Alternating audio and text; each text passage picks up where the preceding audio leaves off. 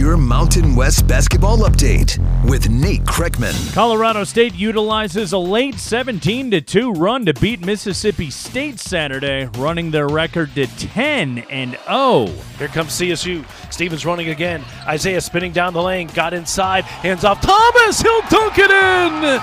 CSU has taken the lead. 58-57. What a find from Isaiah Stevens. Brian Roth on the call for Learfield. CSU wins it 66-63 at the Hall of Fame Classic in Fort Worth, getting 19 points and 7 rebounds from David Roddy, plus 8 points, 10 assists from Isaiah Stevens. The Rams, one of 7 undefeated teams remaining in the country. Also Saturday, Utah State, a 32-point win over New Orleans at the Spectrum, led by who else? The senior, Justin Bean. Horvath, no-look pass to Bairstow, down low to Bean. Bean lays it up and in. Woo-hoo-hoo! The ball movement tonight for the Aggies is just filthy.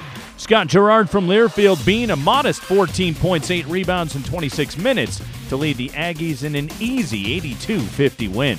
Fresno State now 6-0 at home. Bulldogs take care of business Saturday against UC Irvine behind 18 points from Jamal Baker. Shot clock down to 8, 7. Baker around a screen for Mia. At the left elbow, elevates the 15-footer, nails it. Jamal Baker.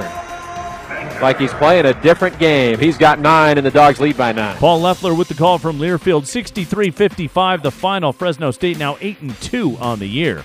Other Saturday finals, UNLV, a 95-78 win over Hartford at the Thomas & Mack. Bryce Hamilton, 33 points. Donovan Williams, 32 off the bench.